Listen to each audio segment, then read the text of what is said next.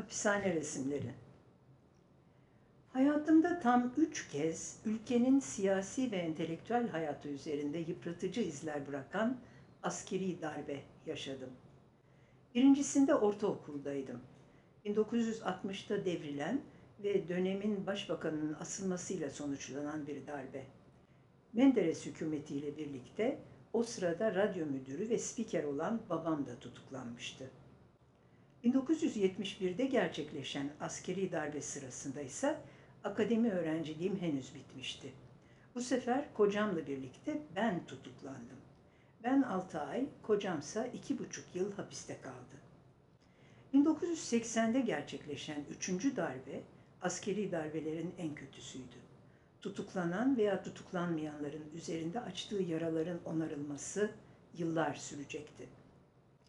1971'de gözaltına alındıktan sonra sırasıyla Selimiye Kışlası, Maltepe Askeri Tutukevi ve Samalcılar Hapishanesi'nde kaldım.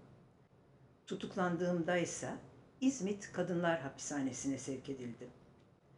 Bu hapishanenin bir özelliği vardı. Mahpusların pek çoğu cinayet, yaralama gibi çok ağır suçlardan yatıyordu ve çoğunun cezası müebbetti.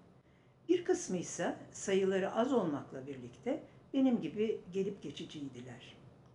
Bu topluluğun beni en çok şaşırtan yanı çocuklardı. Bu çocukların çoğu içeriye çok küçük yaşlarda girmiş, annelerinin yanında büyüyorlardı. Birkaç tanesi ise anneleri tutuklandıktan sonra hapishanede doğmuştu. Hapishanenin koşullarında en ufak bir desen bile çizmek imkansızdı. Tutukluluk sürem bittiğinde yaşadıklarımı en azından unutmamak için kağıda dökmek istedim.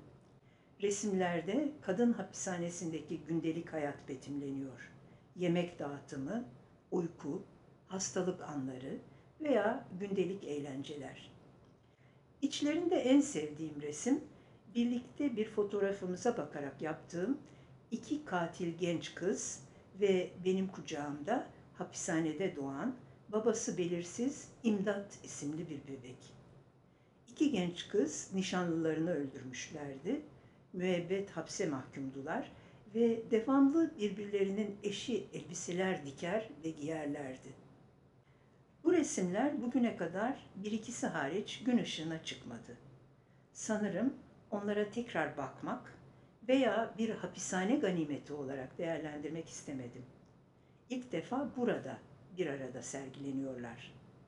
Aradan geçen 32 yıldan sonra benim için de bir sürpriz.